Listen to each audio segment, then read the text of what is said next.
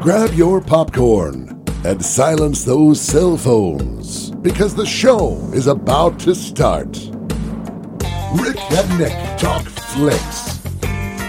Rick Blaine is an award-winning film critic featured on thebigscreen.net.org and has been highlighted on over 75 unreleased independent film posters in less than 12 different countries.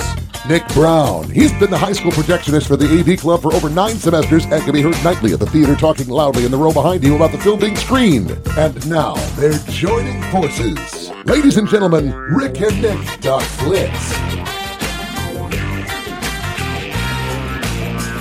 Wait for it. Wait. The tension's building, isn't it? Oh, it sure is. When is he going to open this pod? Wait. No. What was it Hitchcock said? It's not the bang. It's the anticipation of the bang. That is absolutely right. We still haven't started this podcast, but the tension is unbearable. All right, it's Rick and Nick Talk Flicks. Welcome back. You can clearly get a little bit of a spoiler as to where we're going to go today. Not to mention you probably read the description before you downloaded the show, so I was just thinking spoiler alert, there goes the tension. Let it all out of the balloon. I thought that was a suitable way to open the podcast anyway, though, even if all of that was already known coming in. So just kind of hit me, I guess. Yeah. I'm Dave Brooks. I'm Joel Hoover. We're brought to you by the Bemidji Theater. Those of you that are listening from far away, the what, the who, the huh, probably couldn't, see the word Bemidji and spell it and pronounce it correctly if you weren't from the area, and that's okay. A lot of people, even from not too far away, call it Bemidji on occasion. You at least know one of those now, how to pronounce. Bemidji Theater, CEC Theaters, they're right off of Highway 2 between Bemidji and Wilton. Bemidji, by the way, the very first city that the Mississippi River flows through. So for faraway guests, there's a little something.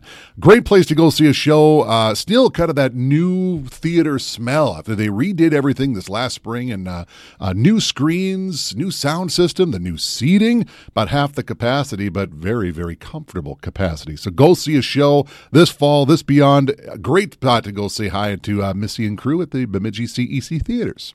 That's right. Welcome back to the podcast. It's been a little bit since Dave and I have gotten to record one. Busy. Yeah, we've been very busy. Fall gets to be that way. I'm busy with my usual stuff of calling sporting events. Dave has had a lot of things going on, too, so we're glad to be able to be rejoining you today. That's the polite way of Hoof saying, I don't know what he's doing with his time. He says he's too busy, but...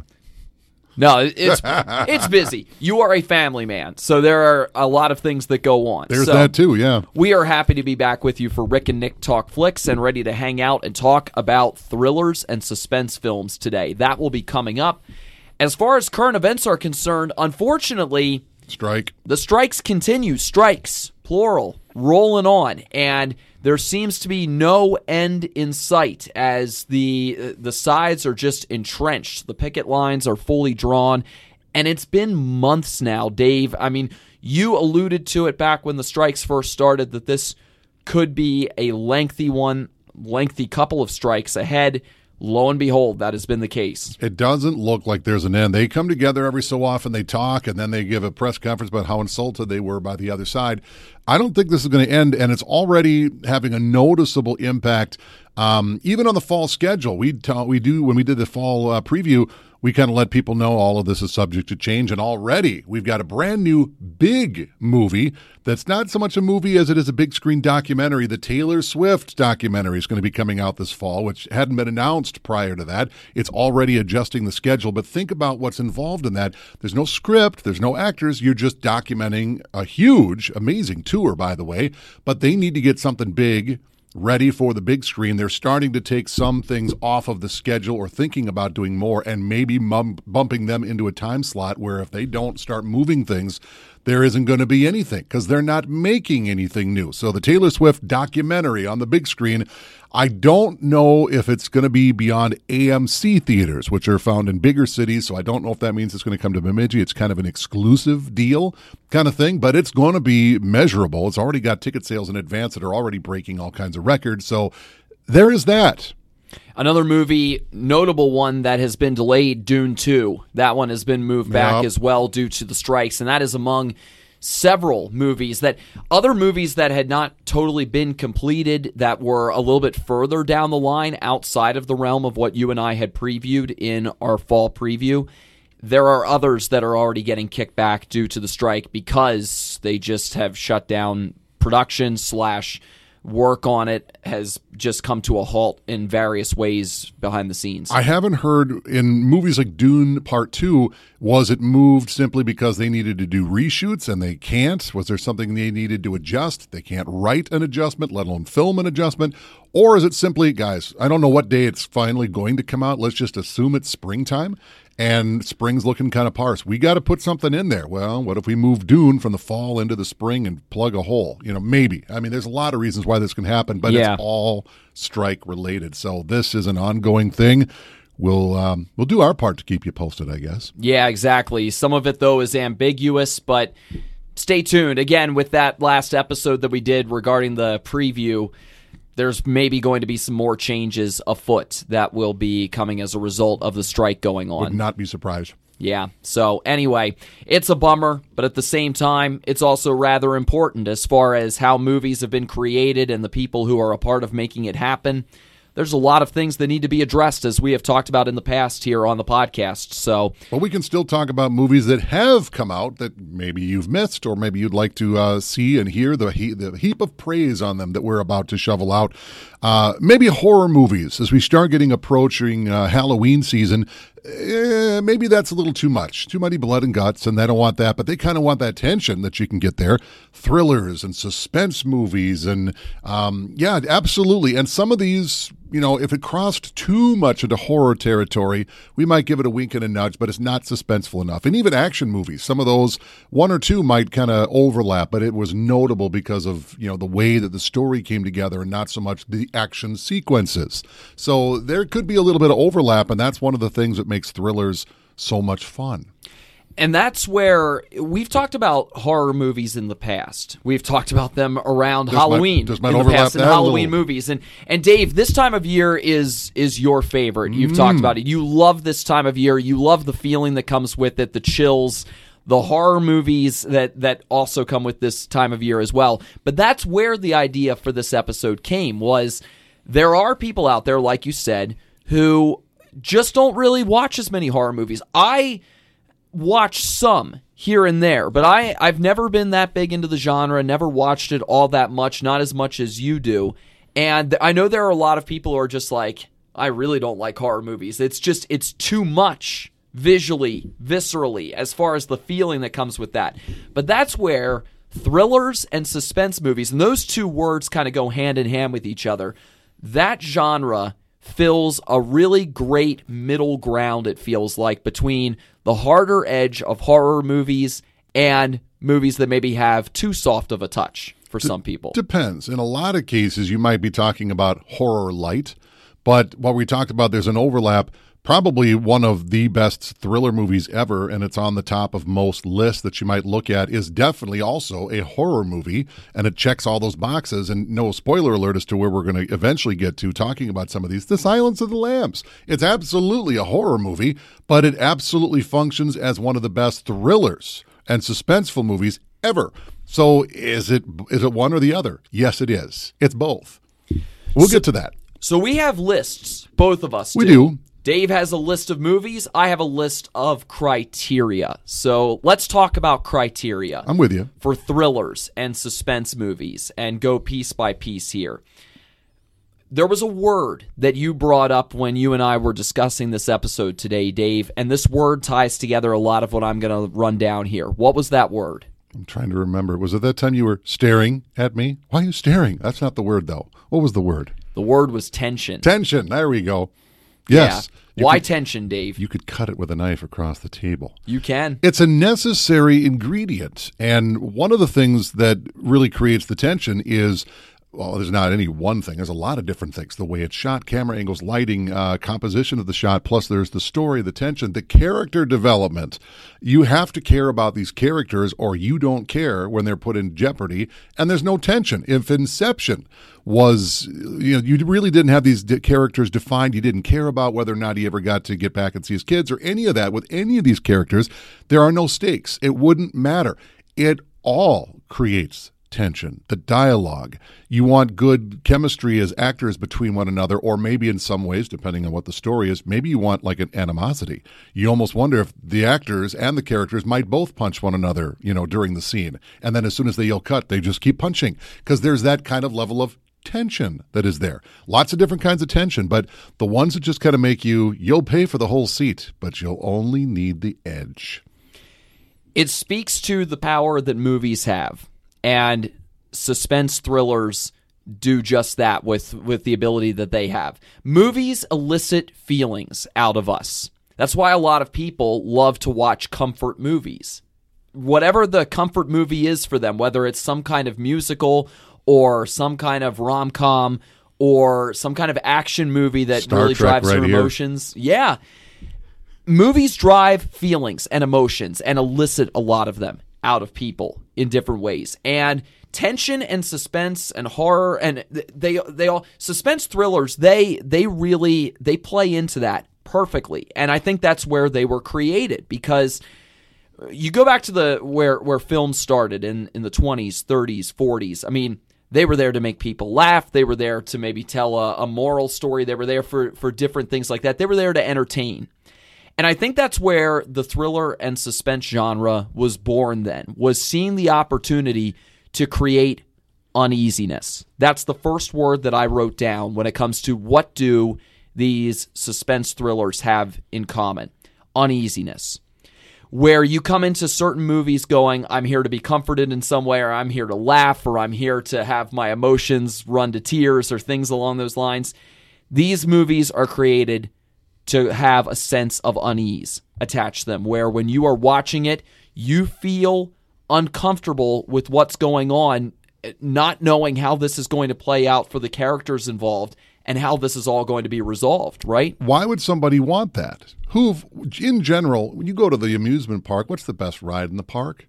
Roller coasters. What are you doing on a roller coaster? You're screaming your head off. Screaming your guts out, convinced you're about to die. But you're strapped into something absolutely terrifying, but under, let's hope, very safe conditions. So at the end, oh my God, it's like Ghostbusters, which I think was such a perfect blend between sweet and scary.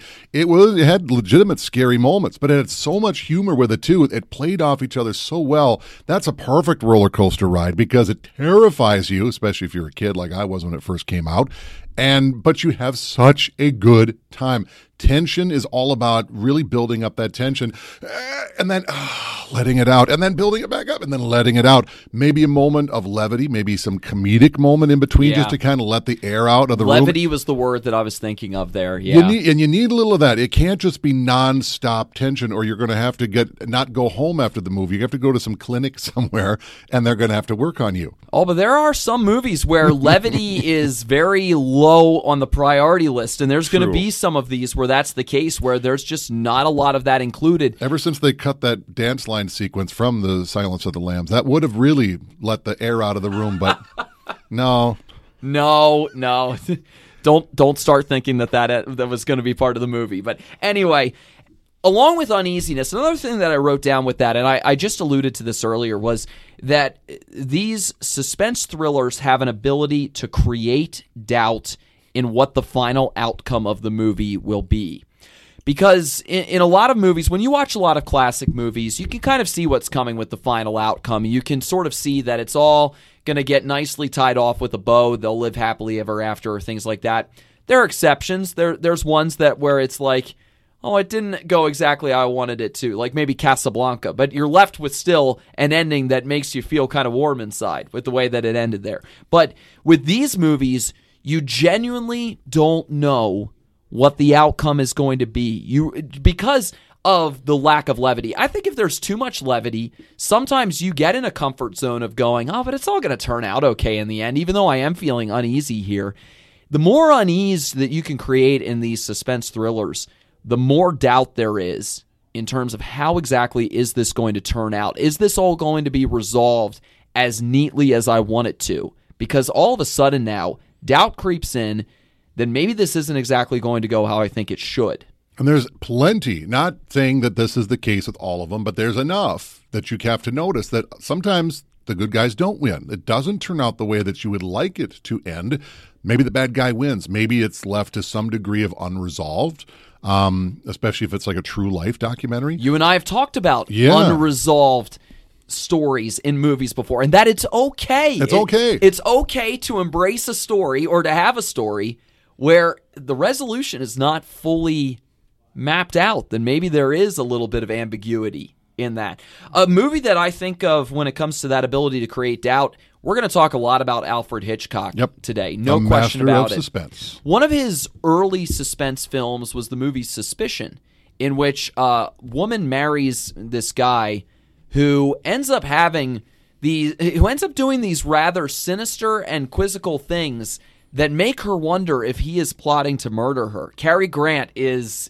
that guy, the husband, and I think it's Joan Fontaine who's the woman, and she is highly suspicious of her husband throughout the movie, thinking he's going to murder me. That there's these different things that just don't add up, and it creates tons of doubt during the course of the movie of, is my husband about to try to knock me off or not here?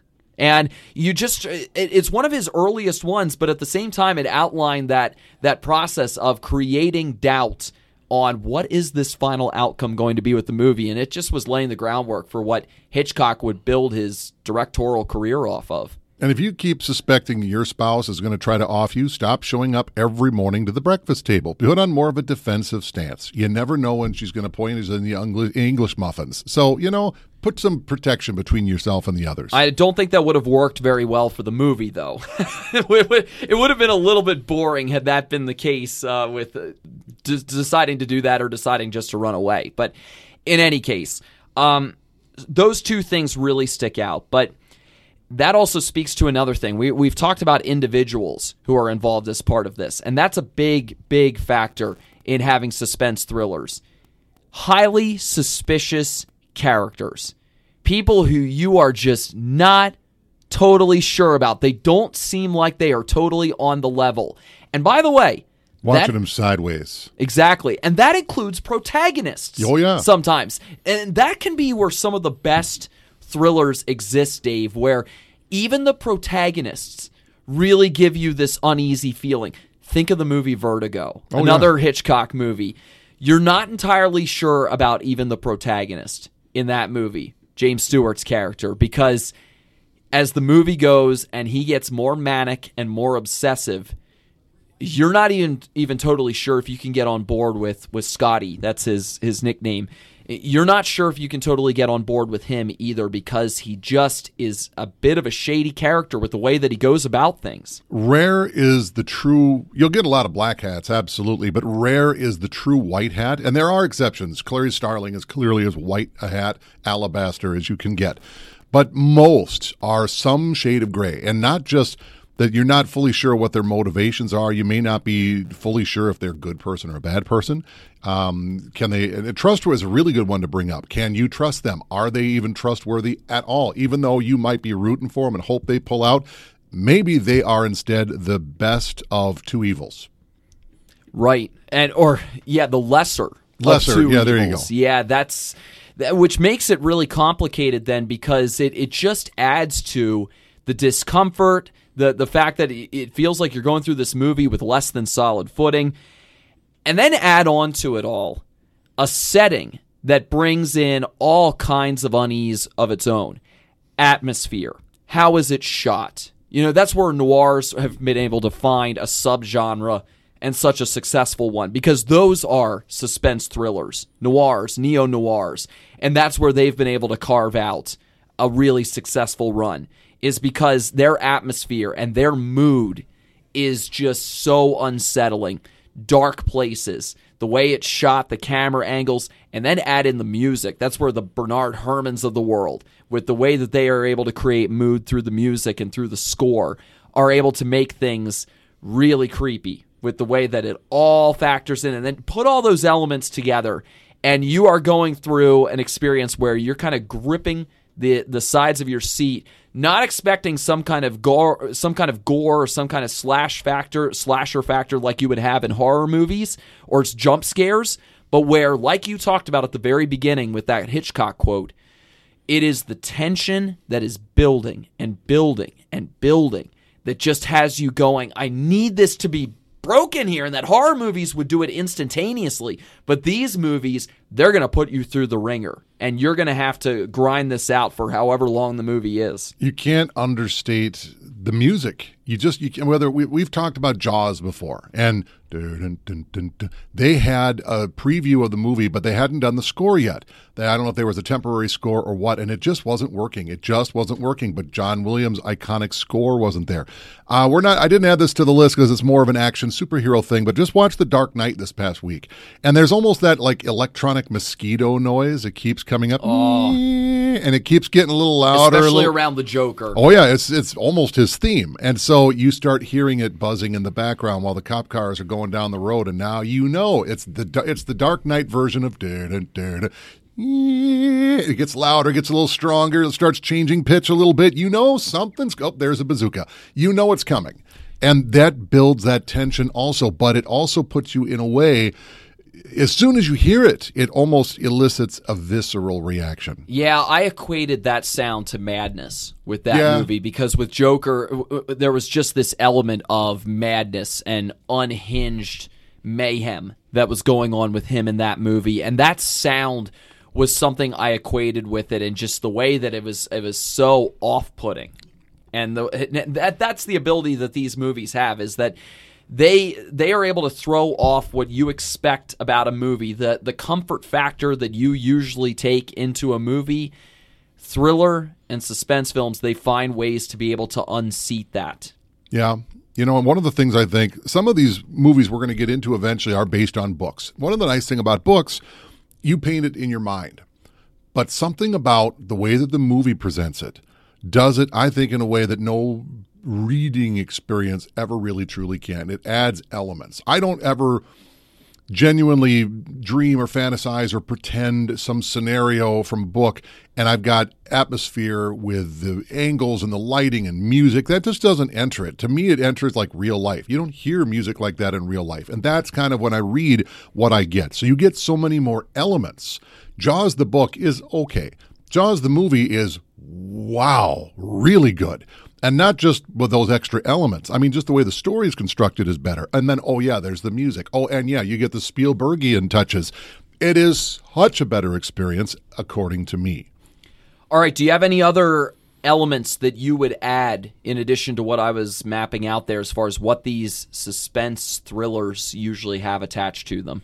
I really think one of the things we haven't said are there's just the performances. They could be so nuanced. For example, we've talked about this before. We'll talk about it a little bit more, but Usual Suspects is one of the best thrillers I've ever seen. When you know what the twist is, and we haven't mentioned this yet. We probably should mention this now. There will probably be at some point a spoiler forthcoming. We will, if it's really new, we will do something to not spoil it. If it's a movie from the 50s, we're probably going to give it away. And the more recent it is, the more we might protect the spoiler. But there is, spoiler warning. When you hear the title of the movie, just know there's a chance we may, if it's something you haven't seen before, there's a chance we may get into some pretty critical plot elements. Case in point, The Usual Suspects. Here comes the spoiler. The big question of the movie is, who is Kaiser Soze? This mythical underlord character. When you find out the twist at the end of the movie, it takes a particular person. Well, I'm kind of giving it away even just by mentioning this, but you kind of learn at the end of the movie, last call, spoiler, that Kaiser Soze is presented as being this verbal Kint character played by Kevin Spacey. You watch his performance. You watch it the very first time, and it is what it is. Now, once you know what the secret is, you watch that performance again, and it looks very different. It's almost as if director Bryan Singer and his cinematographer and everybody else totally flipped the lights. So now it's like having a flashlight come on your face from under your chin, like telling a ghost story at the campfire, versus the normal lighting you saw the first time go around. Everything seems different because you know. And you get a subtle, nuanced character like that, whether it's Anthony Hopkins and his portrayal of Hannibal Lecter, which just thinking about a scene or two, just the hairs on the back of your neck, you get those performances that bring the dynamic quality of are they, aren't they, will they, won't they, whatever. The tension really pops almost more in this genre than any of the best dramatic pieces I can think of. That's the thing that makes The Usual Suspects such an impactful watch on its first time, because Verbal Kint is a perfectly middle-of-the-road character who you can sympathize with as being a victim of watching those around him getting killed off, essentially. He's literally a nobody. Yeah, and then telling his story after the fact, and doing so in a way that kind of speaks to, PTSD / a little bit of, kind of what's my place in all of this? What's the big deal that you're having me in to do all of this? And feeling kind of threatened a little bit as well. You sympathize just enough with him when he's telling his experience, while also going, there's nothing really all that outstanding about this guy. It puts other characters more at the forefront. Most notably, I think Gabriel Byrne. Yeah, well, and his character Keaton. What's his first name? Or not Buster. Keaton. Anyway, they put his character really front and center, and then by the time you get to the end, all of a sudden, when the big truth bomb drops, now all of a sudden you're going, wow, we just got duped. We all just got duped here. Those in the movie and us watching it. And it gets set up by having a perfectly under-the-radar character and performance, but one that left just enough subtlety in there to build to the suspension and then to the climax that you get. Well, even the way they made the movie, you're pretty much led to believe that you're going to find out that Keaton, the character of Keaton played by Gabriel Byrne, is this Kaiser Soze guy. It's a mask. And the way they film the movie, you actually have scenes where you have the Keaton character as Kaiser Soze, but that's just to kind of make a point within the movie, to the point where Gabriel Byrne, who played the character, he thought he was the character of Kaiser Soze. Then he sees the premiere and realizes that that's what everyone's meant to think, but that's not the case. And it turns out it's somebody else. Wait, even he got duped, and he was, so to speak, the character. Yeah, because you get led to believe, and they were even telling Verbal in the movie that Dean Keaton was Kaiser Soze, and he's like, no, he couldn't be. But at the same time, he's also kind of doing enough to kind of play into the idea that this might be true, and yet at the same time, of course, he knows what the truth is. So it gets perfectly teed up, set up that way. And it takes nuance in performance and nuance in character to lead to all of that. Let's take a quick moment. We're going to get to talking about some of his movies, but we need to pull out a special consideration. We've talked about him before, but we've got to give a special highlight to Alfred Hitchcock, the master of suspense. This is his backyard we're playing in, so we got to give a little homage to the Hitch. We are going to talk about not all of his movies, because there's only so many. We got to leave in some others too, but he was the master. He knew how it was done, and that's how we led off this show. He had a quote, and I'm paraphrasing, where it's not the anticipation. It's not the bang going off of the gun. It's the anticipation that it's coming. Here it comes. And then whether it does or it doesn't, it's that anticipation, the tension.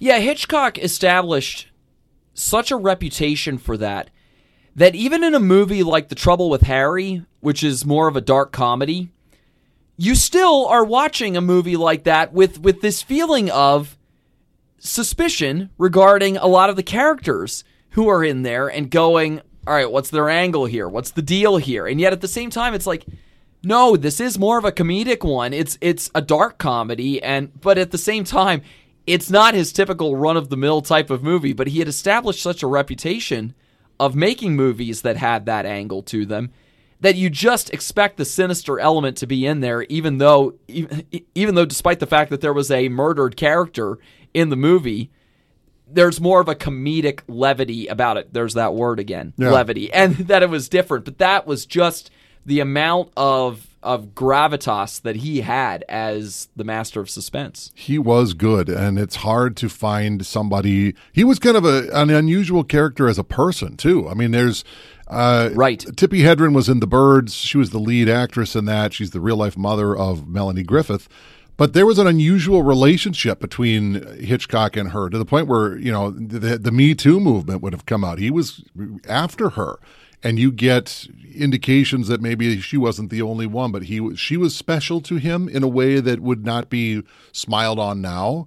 And even there's documentaries, some that are scripted, some that are not, about the kind of guy that Hitchcock was. And while he was an amazing director as a person, he was hard to put your finger on. I mean, even people, he got a Lifetime Achievement Academy Award, and he walked up and literally said 2 words, thanks, thank you, and walked off. And people thought, is he mad? This is just the way he was. That was Hitch. Thank you. Thank you. Just and like that. Turned around, walked away. That was it. Everyone Yeah. thought there was going to be a big speech and a big moment, and there wasn't. So he is a guy. You wonder how much of that unsettled stuff just himself found its way into the movies because of that. Interesting. Yeah, we talked at length about Hitchcock in a Yep. previous episode, but So we won't go too deep. yeah, we'll get into a lot of his movies here, but let's get into the list, Dave, and what you had with writing down some of the essential suspense thrillers that are out there. I just kind of went to try to keep things together. I just went alphabetical, so this is in no reason other than it's alphabetical for the most part. We start with the early 90s. An erotic thriller is what it was, but it was well received, and even if you took the sex out of it, it's still a good thriller. You know where we're going, 1991's Basic Instincts.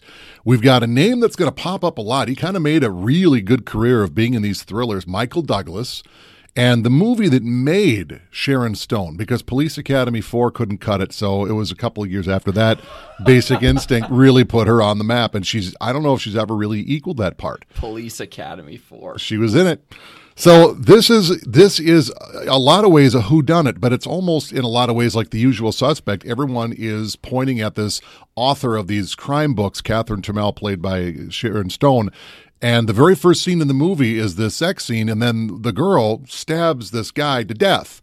And it's just as it's depicted in this book, and the author is a suspect. Well, the whole thing is, well, why would I commit a murder in real life, just like what I had printed in this book? Won't you think that would point a finger at me? So did she, didn't she? And this cop, Michael Douglas, has got to figure out, did she, didn't she? They kind of fall into it with one another and have this torrid affair. Meanwhile, the whole thing is, well, maybe she is, maybe she isn't. And whether she is or she isn't is slightly less than ambiguous, but it's never definitively stated. There was a sequel that is very worth missing. Yeah, we got into talking about this movie when it came to the noir and neo-noir movies that we've discussed in the past. And the femme fatale, speaking of characters who can really drive a genre, the femme fatale can really drive suspense thrillers, in particular noir movies. But again, when it comes to those characters who create that uneasiness, they are a big part of it because they show one thing and yet their motives and who they are might be something completely different. And you might have missed this the first time go around. I don't know if I've mentioned this before. The movie, in a lot of ways, is made to a point as an homage to the Hitchcock classic Vertigo, particularly with the Catherine Trammell character, Sharon Stone. Her wardrobe is almost identical to what Kim Novak wore in Vertigo. They're both filmed in San Francisco. There's a lot of similarities there. I mean, clearly Vertigo is one kind of movie. Basic Instinct is a whole other kind of movie. They're not that related. More of a hard edge. Almost more of a visual homage paid. And so, and Vertigo, we might as well transition into that real quick, is such a... When it came out, it wasn't that successful. But No. here in the 2020s, it's looked at as the masterpiece of what Hitchcock had done. It is a slow burn. Keep this in mind. And it's kind of long. It almost, I think when it's on like TMC or something, it's got an intermission in it. I've seen that sometimes. No, Vertigo doesn't have an intermission. I keep remembering seeing one. Maybe they worked it in, the show, the channel that was showing it or whatever it was. But it was, it's a slow burn. It's not fast. It doesn't have the kind of the jump scares, maybe one or two that might make you jump a little bit. But generally, it's very moody, very atmospheric, very tense. It has two very distinct parts to it as Yes. well, Vertigo does. So I know that's more toward the bottom of the list there in terms of alphabetical, but Doesn't matter. Yeah, it has two very distinct parts. There's one point when a significant character dies in the course of the story, and that really ends up creating a big shift tonally, and it really impacts another one of the characters very significantly when that happens. But yes, from a visual standpoint and from creating mood, it is all of Hitchcock's hallmarks at their finest, and getting great performances out of the centerpiece two characters from James Stewart and from Kim Novak. And for James Stewart, it is maybe the most layered performance of his career, taking the everyman, the all-American guy, and turning him into somebody who gives you the creeps by the end of the movie. Like by the final third of the movie, he makes you very uncomfortable, even though he is supposed to be the protagonist here, but he becomes obsessed about this gal, and he must have her. That's right. And he ridiculous lengths. Essentially remakes a woman into her image, but then there's a lot more to it than that you end up finding out at the end. And at the center of it, you have this sort of MacGuffin of the vertigo that he is diagnosed with at the very beginning of the movie and that the title is known for, but it ends up becoming sort of this outward symbol of an inward greater issue that festers and manifests itself in him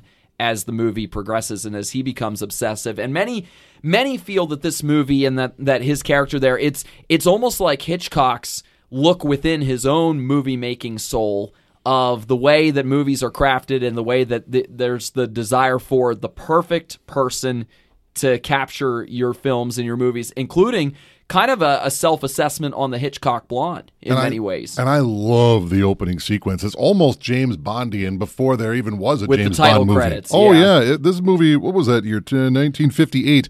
James Bond had yet to make a movie, but this was a very James Bond opening sequence, and the score from Bernard Herrmann is just spectacular. Hypnotic at times, too. Yes. All right, we'll go back towards the top of the list. There's an original movie of this version. Robert Mitchum is in it, and but it's the remake that I think is far superior. And everyone from the original shows up at some point in this as an homage. This is a Martin Scorsese movie, but it's not like any other Scorsese movie. It's got De Niro, it's got Nick Nolte, it's got Jessica Lange. The 1991 remake, Cape Fear, is... I'm trying to think of like one word to sum it up, and it isn't there. It's crazy. Maybe the best word for it. The original was chilling too, though. I have not seen the 1991 version. I've seen the original, and man, Robert Mitchum terrifies you in that movie. He is so creepy. Oh. And anyway. De Niro takes the part. And De Niro, who in real life is a method actor, you got to imagine what he did. He messed up his teeth so bad, and he didn't get fake teeth. He paid some guy a lot of money to mess up his teeth, did the part, and then paid him a whole lot more to fix his teeth and make him look nice again. He's like a version of De Niro you've never seen before. And there are scenes in the movie that are genuinely unsettling and uncomfortable. But it's exceptionally well done and well crafted and done in a very noir way, almost to a point where I don't think surrealistic is the right word, but there's moments where the film actually turns into a negative image of itself right before your eyes, just to kind of, it's got moments that are just kind of skewy, but to have De Niro and Scorsese together in a way that is not like they've been together before is really something. And Spielberg was actually circling this movie for a while before, hey, Marty, you should do this. It's a fabulous movie. Yeah, it's a story that plays on everyday fears people have in relation to things like stalkers or intimidation, doing things like that, and people just creating that kind of fear-based living of, I think somebody's kind of obsessing over me here and all that comes with that, but then playing on it in the very worst corners and ways. And this is going to come out of left field, but The Simpsons did a great parody of it, too. Worth checking out. They absolutely did, yes, involving Sideshow Bob. Let's stick with more of this. The Departed, 2006. What an all-star cast. Jack Nicholson front and center, DiCaprio, Matt Damon.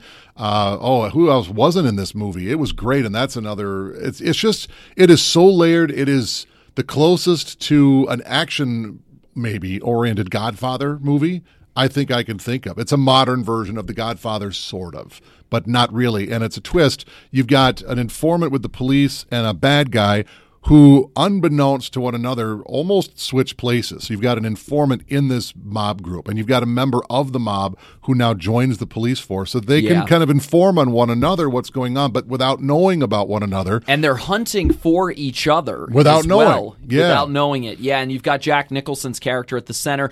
What I love is how layered that supporting cast is, with just amazing people who were kind of beneath that trio at the center, and then you have all these other supporting characters. Mark Wahlberg, Martin Sheen is in it as well, and then you've got Alec Baldwin, Vera Farmiga. They have, it's a really, really fantastic group of people who they have surrounding that center trio who really pilots it along. And you're rooting for the good guy / bad guy / good guy, and it's hard to really know who you're going to go for in this movie, because nobody that wins really wins, and no matter who loses, you lose too. This is one of those movies where if your dad comes over to the house and it's kind of a rainy day and you're going to put on a movie, The Departed, you can't do much worse than that. It's a great movie. Probably plays well close to Thanksgiving, something tells me. And it builds toward quite an explosive climax, too. We're getting back to Michael Douglas. This was a movie from the mid-late 80s that Tom Hanks put it really well. It scared the pants back on America. Fatal Attraction. Oh, man. 1987, Glenn Close is in there.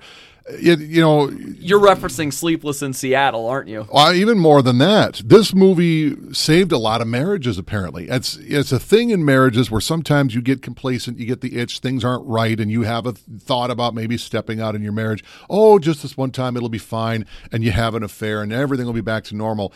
What happens when who you step out with doesn't just want to be a one and done and not just maybe continue a relationship, but they're not liking the fact that you just kind of want to use them and move on to the level of crazy? Obsession. More than There's that word again, obsession. More than that, crazy.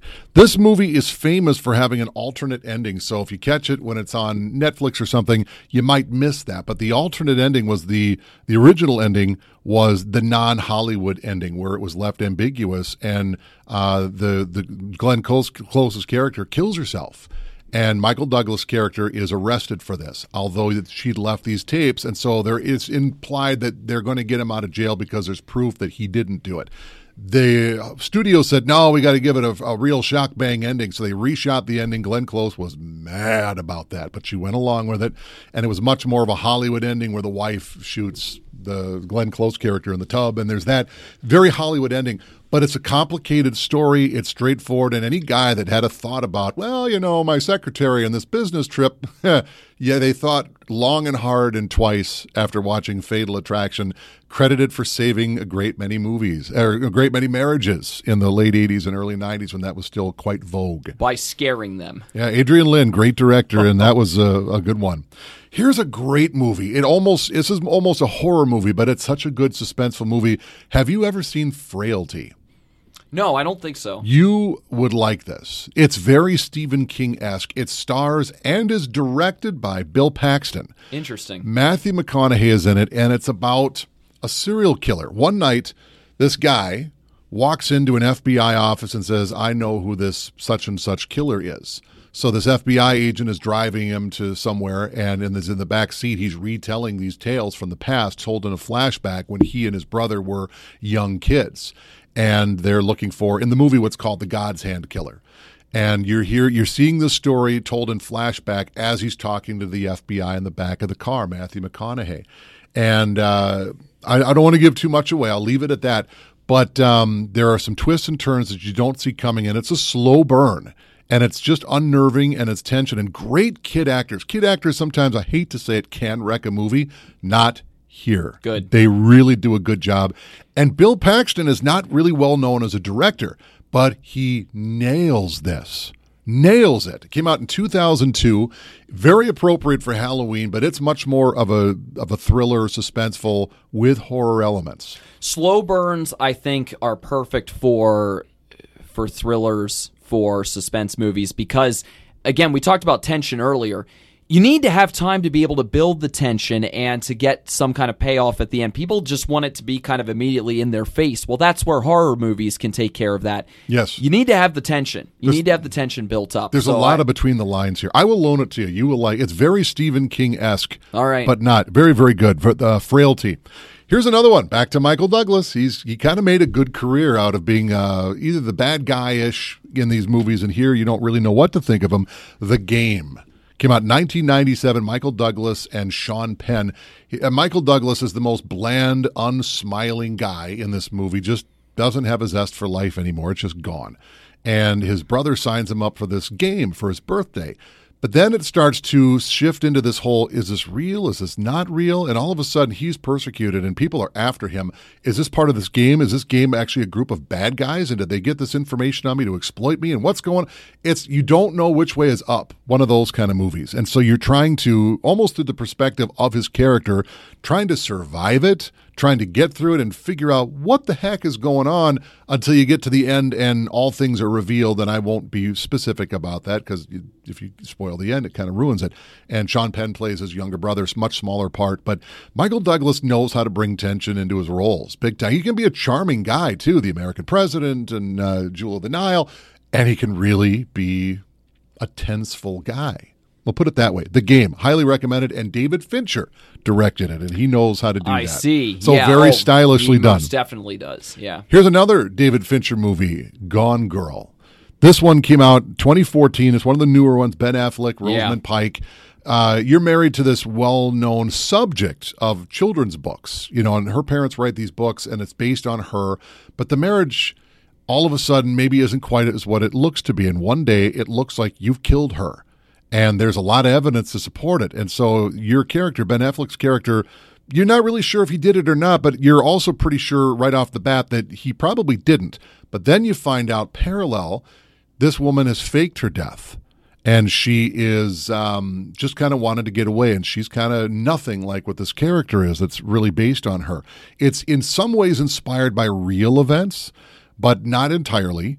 And so you get these two different stories that are connected. He's trying to prove his innocence. And now he's innocent because she is still out there.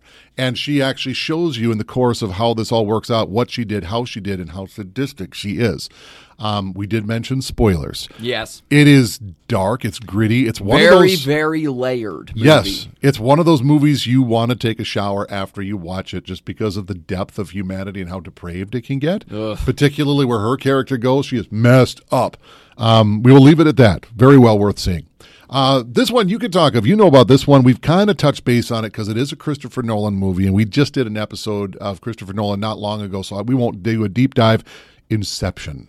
Yeah, great movie. Yeah, Inception is certainly a suspense thriller movie. I think it has less of an edge compared to some of these other ones because there are so many other things and other elements and even other subgenres that you could attach onto this movie that sort of overwhelm. It's a movie that is in many ways about the senses because of what you are seeing and the visuals that really grab your attention and make you go, wow.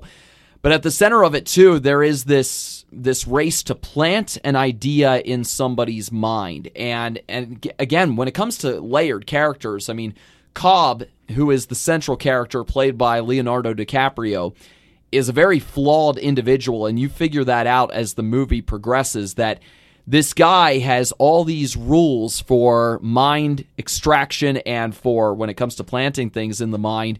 He has all these rules, and yet he breaks a lot of them. And you see why that's the case throughout the course of the movie, and you start to see a lot of the complexity that's there. But then you have the fact that he is trying to complete this one final job to be able to get home, and that is what sort of creates the basis for what this all is built around. So a lot of tension, though. It's a lot of breaking in and trying to break back out, and will they, won't they? And it is very much, when you talked about earlier, the way that these movies can sometimes become more so of the action genre. Inception is a big part of that, is a great example of that, and yet at the same time, you have a very tension-based story that goes on here, too. Next movie, we've talked about this before, so we won't do a deep dive, but I've got such a deep love for Jaws. It is such a good movie. Of course. We've talked about it before. It touches the fringes of horror, but I think thriller, suspense thriller is very apt for Jaws, yes. It's almost more suspenseful than a horror movie. I think it wins in the suspense more than horror, but clearly it has those elements. They're there. We won't do a deep dive on it, obviously, but everyone, I think, at this point has seen it. There's a reason why this franchise hasn't been touched since the late 80s. Not only does Spielberg have some claim on that, but you're only going to screw it up and make it worse. The first sequel, Jaws 2, is a worthy follow-up. Stop after that. But as far as any of the shark movies go, Jaws is it. It is the champion and then some. The standard. We'll leave it at that. Great cast, great everything, great score. it's almost perfect. It's just fantastic. It's another Spielberg movie, another one based on a book that went just crazy. It's almost sci-fi, but thriller, I think, is the best way to describe Jurassic Park. Yeah, 1993. Sam Neill, Laura Dern, Jeff Goldblum, bringing dinosaurs back here into the now with cloning technology, and of course, things are going to run amok. Exactly, and you're not going to throw a T-Rex on the big screen the whole movie. You're not going to do that. They did such a great job within the movie of creating tension surrounding the appearance of the Tyrannosaurus for the first time, and you see that really well with the fact that it doesn't, at least initially, come and get the bait that it's supposed to get when it's supposed to eat. But then, when does the T-Rex appear? It appears when everything is going wrong and when it could not get much worse, because then it's able to break out of the pen, it's able to go after them, it's able to do all of that, and it sets up some iconic moments of just sheer terror that come from it then, but not enough to say, oh, it's a horror movie for certain. It is definitely more of an adventure thriller, but it's got those horror elements in there too. But again, for creating suspense and tension, and it builds toward, and then you've got factoring in the velociraptors as well, and talk about tension at the very end of the movie as well, when the kids are besieged essentially and trying to escape. Yeah, or when you've got in the bunker as well, when they're trying to get out of the bunker.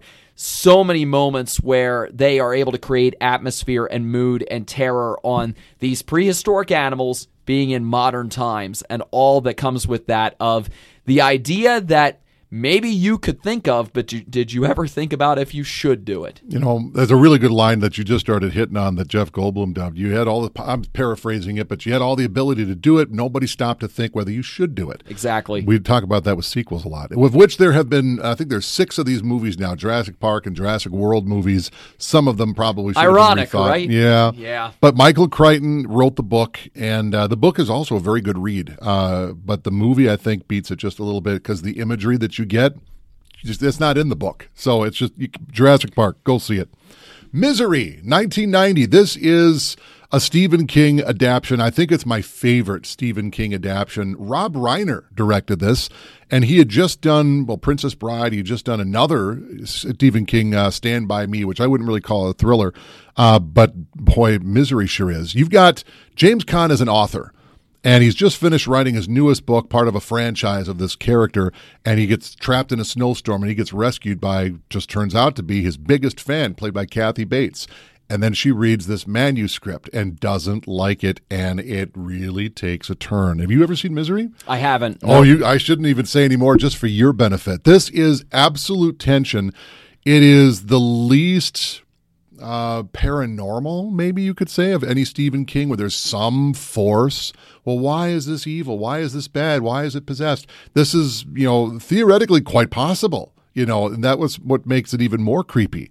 It's an exceptionally small cast. It's more or less just 2 people with a couple of cameos by other people as they go. And you've got, I forget the name of the actor, and I apologize for that, who's the local middle of nowhere cop he's aware the author's gone missing, but isn't suspecting, he's just suspecting he got trapped in the snowstorm and they're going to find him in the spring dead, but he's not. And so nobody knows he's missing. Nobody knows where he could possibly be. You're in the mountains of what looks like Colorado. It is tension du jour. And who would have thought that Rob Reiner, Meatball from All in the Family, or Meathead rather, could do it? And what an amazing director he is. So Misery, great movie. No Country for Old Men. Oh, man. 2007. What a great all-star cast. So Javier Bardem's role is looked at by psychologists as maybe the best on-screen depiction of a psychopath. That's right. Ever depicted. Does not care. Just doesn't care. He's got a coin, almost like Harvey Two-Face, and he'll flip it, and if it goes up one way or the other, he's going to kill you, or maybe not. You're going to win. What am I going to win? Everything. And with a blank stare, pretty much all the way through. Oh, boy, this movie is what made him. And it's got a great cast. Josh Brolin is in there. Tommy Lee Jones is in there. And it really just kind of breaks down to stumbling across money at a drug deal gone bad, and you just take it, and you'd find out that money is being followed. And whoever touches it basically is cursed, I guess you could say, because this guy's after you. It's bleak. It's bleak, and it's not the most triumphant ending either. But no. And the ending has been the subject of much discussion as Little bit. well, because there is a lot of ambiguity involved with that ending, for better or for worse in this case, as far as what does all this mean at the end with those final lines of dialogue and everything. But yeah, that's another movie where tension is very much on the menu, and westerns and their canvas that come with them, they are subject to much tension then. It really is a modernish Western. It's not like horseback Western, but it's definitely a Western.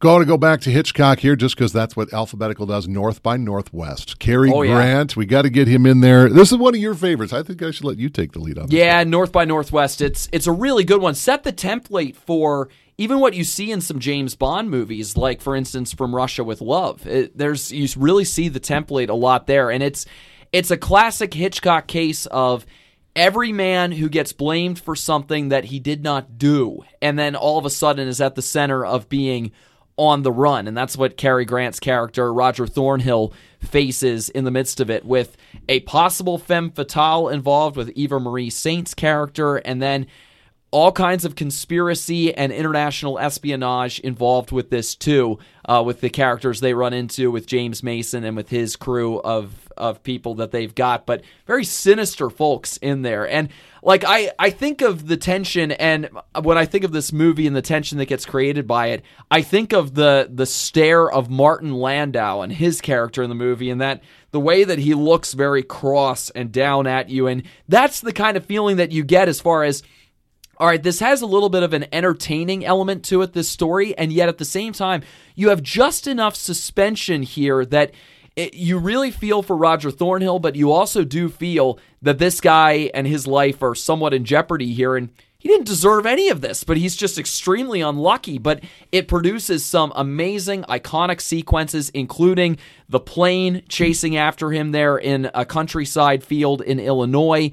And you get all these different moments that are produced out of the course of this guy who is on the run and having a really bad couple of days. It's funny that some of these tension-filled movies have had such good lampoon spoofs. The Simpsons have been in here. Family Guy makes a pretty good couple of spoofs based on North by Northwest. The Mount Rushmore sequence at the end, it's iconic, and it's funny to see how you can find that really thin barrier between tension and, when Family Guy gets it, humor. And it's Hitchcock. It's one of the best that he ever did. I'm a big fan of that. Love that movie. There was another remake of a Hitchcock movie that I've seen both, and I think the remake is particularly good. Dial M for Murder is a Hitchcock one that was remade in 1998 called A Perfect Murder. Michael Douglas is back. Gwyneth Paltrow is his young trophy bride, and for whatever reason, he's decided he's had enough with his wife, and he's going to kill her and basically take her inheritance. Maybe the money isn't coming in as well as he'd like, and he wants to, well, if I kill her, then I'm going to get all this money. And so he comes up with this, what turns out to be a perfect murder.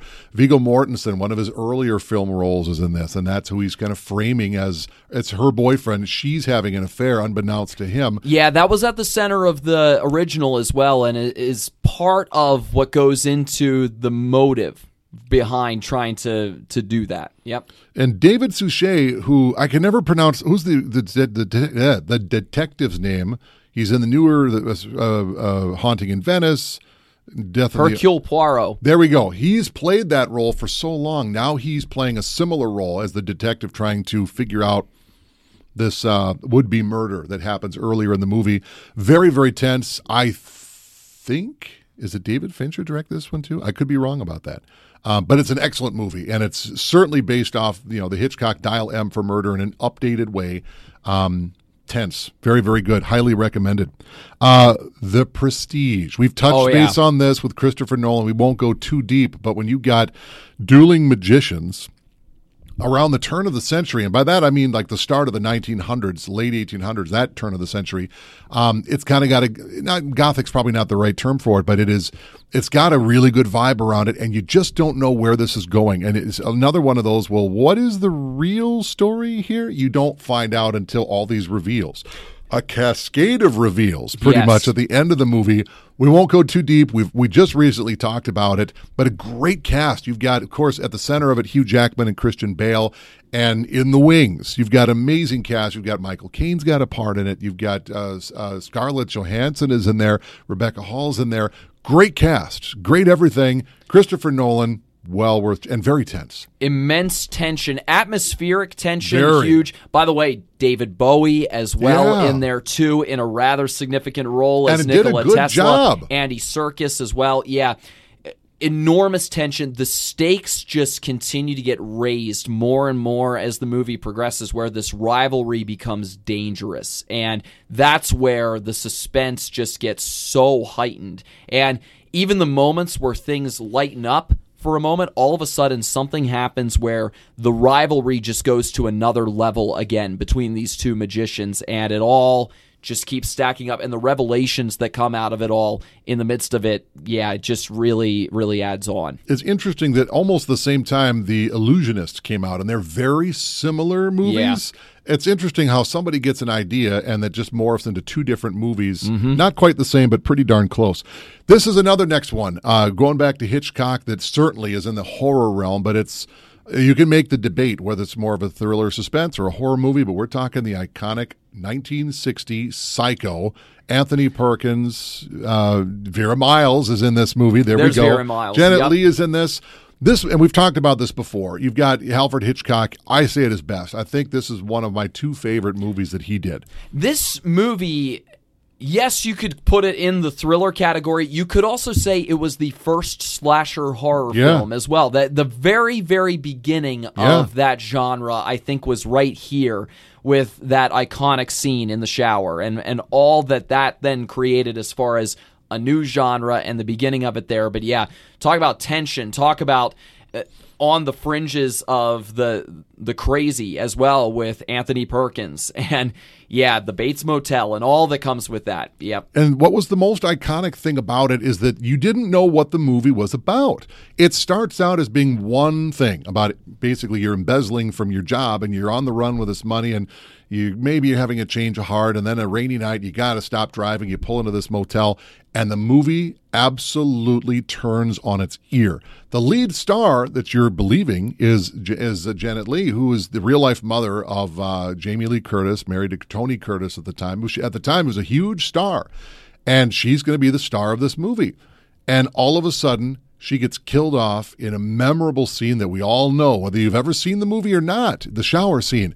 And now it's a completely different movie. And even the point where the money that she stole, you're thinking maybe he knew about the money, and nope, he just, throwing away everything from the crime scene. It ends up at the bottom of a pond. It wasn't about the money at all. There was your MacGuffin. It's a fabulous movie, and if you go into it thinking one thing, you're going to find your expectations subverted to some point. A lot of us know what a lot of the twists and turns are going to be at this point. The movie was made in 1960, but it's still a fabulous movie. And the first sequel is also a worthy follow-up. Not the same. We got to stick with the Hitchcock here. Rear Window, I think, is my favorite of all the Hitchcock movies. 1954, a much less creepy James Stewart than we had with Vertigo. Grace Kelly, one of the most beautiful women of all time ever. So you're a photographer, James Stewart, you break your leg, and apparently back in the 50s, breaking your leg was much bigger of a deal than it is now because everyone's still walking around with broken legs. But back then, nope, you're pretty much homebound and just stuck, and he lives in this big apartment kind of complex. And the way they did that, all that was built in a giant soundstage. That's right. They built all of it. It's just amazing.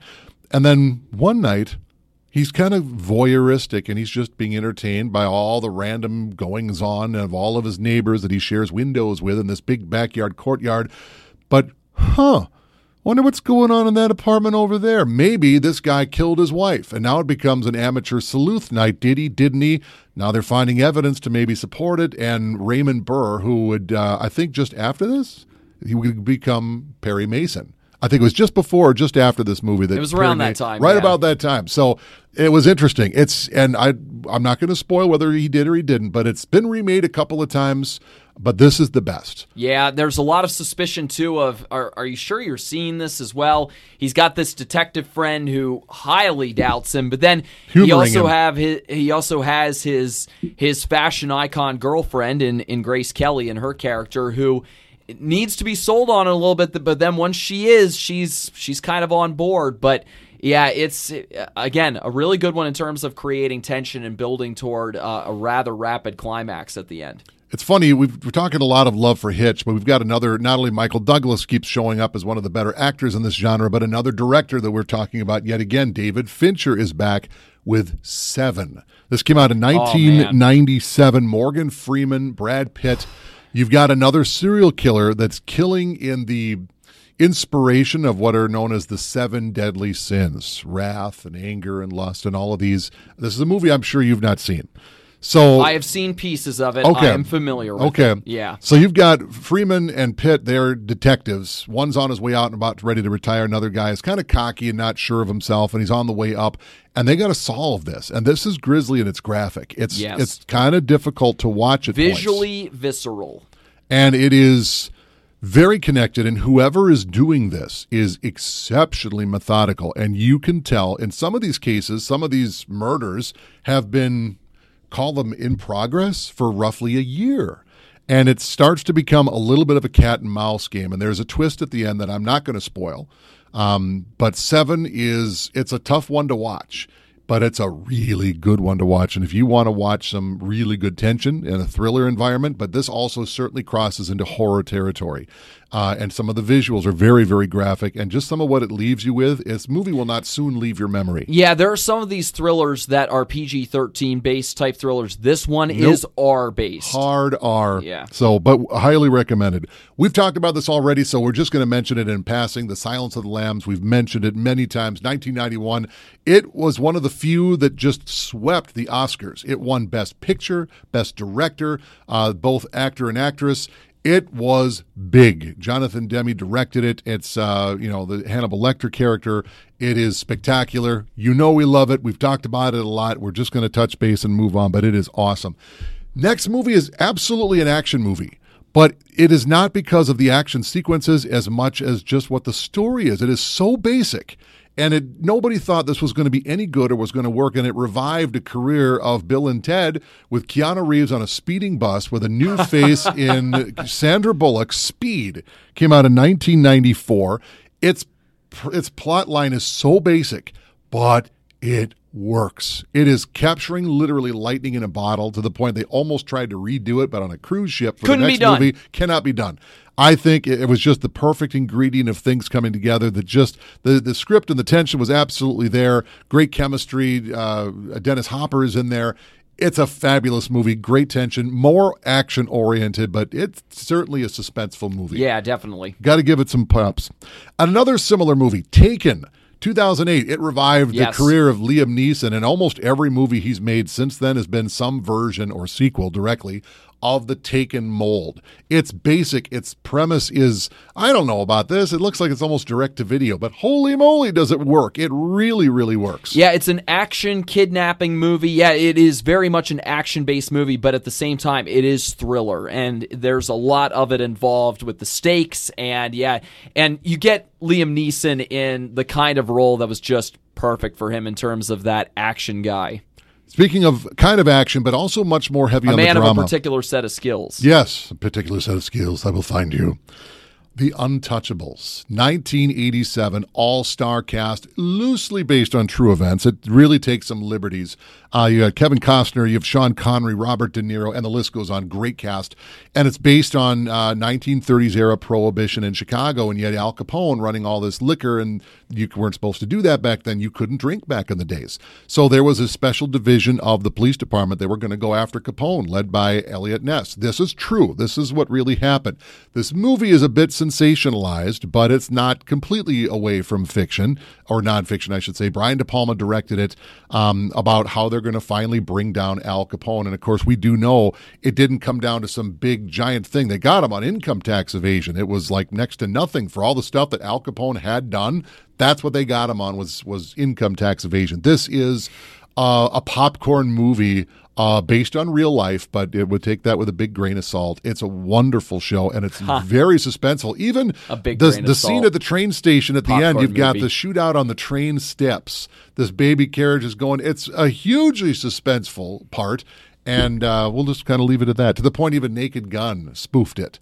So that's that good. The Untouchables, 1987. There's been a lot of different versions of that.